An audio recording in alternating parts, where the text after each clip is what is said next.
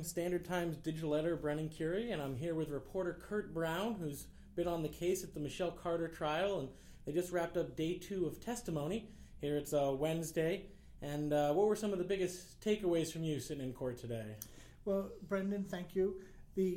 Some of the biggest takeaways that I left the courthouse with is the prosecution is presenting its case, and they're building it bit by bit by bit.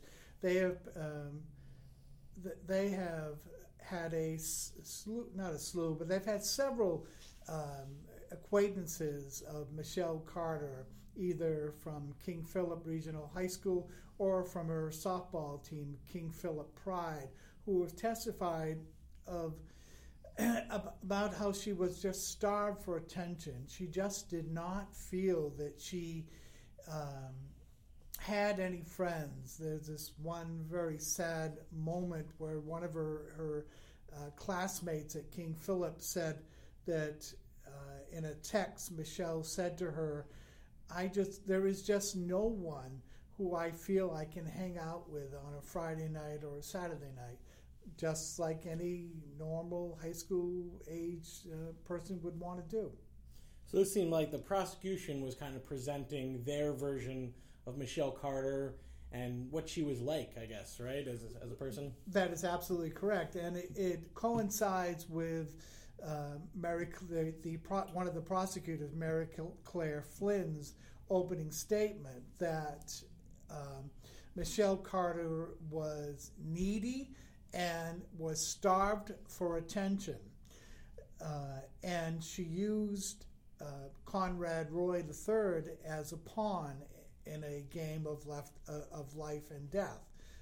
Now the prosecution is presenting evidence to show just that there is validity to their opening statement.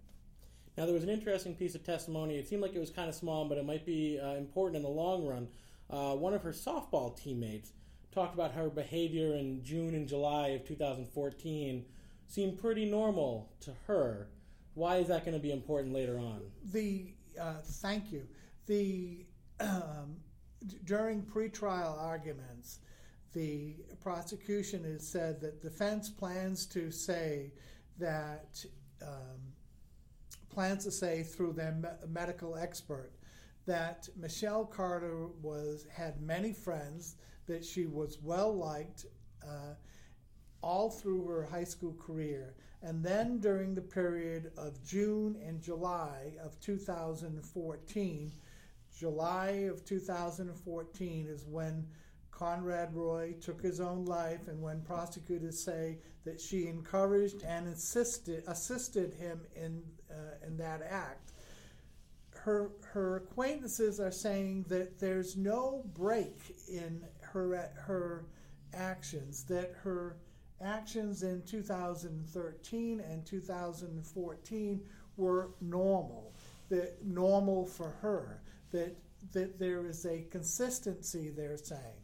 The defense, according to pretrial statements, are saying that no, she acted very abnormal for her in June and July of 2014. This is when, from court pleading, court documents, and from pretrial statements, they plan to say that she became involuntarily intoxicated with variety of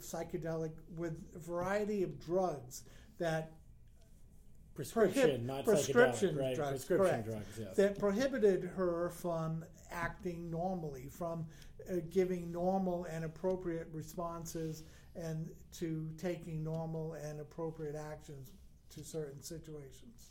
So it looks like they'll argue that she was prescribed medication, and that medication took her out of her normal state. And so the way she was acting then was not her normal state, and the prosecution is trying to show that this was her normal state, and that was why they had the testimony from the teammate. That's absolutely correct. All right. Now, looking ahead, you had mentioned that the prosecution is not planning on calling a medical expert, but the defense probably will? The defense sometime next week will call a medical expert who will talk about the different drugs that she took that they were prescribed for her, and their effects that they had on her. Particularly the effects on an adolescent brain. The defense attorney, Joseph Cataldo, made a point of mentioning that the adolescent brain in this situation. The prosecution, from my understanding, is not planning to call its own witness and will attempt to discredit the defense's doctor through cross-examination. That'll be some interesting cross-examination. Sure will I'm be. sure. Now, looking ahead to the rest of this week, what do you expect to see here the remainder of this week? I think it's going to go back to police, to state police, to the actual investigation, into the Texas, and next week I think we're going to get heavily into the defense side of things.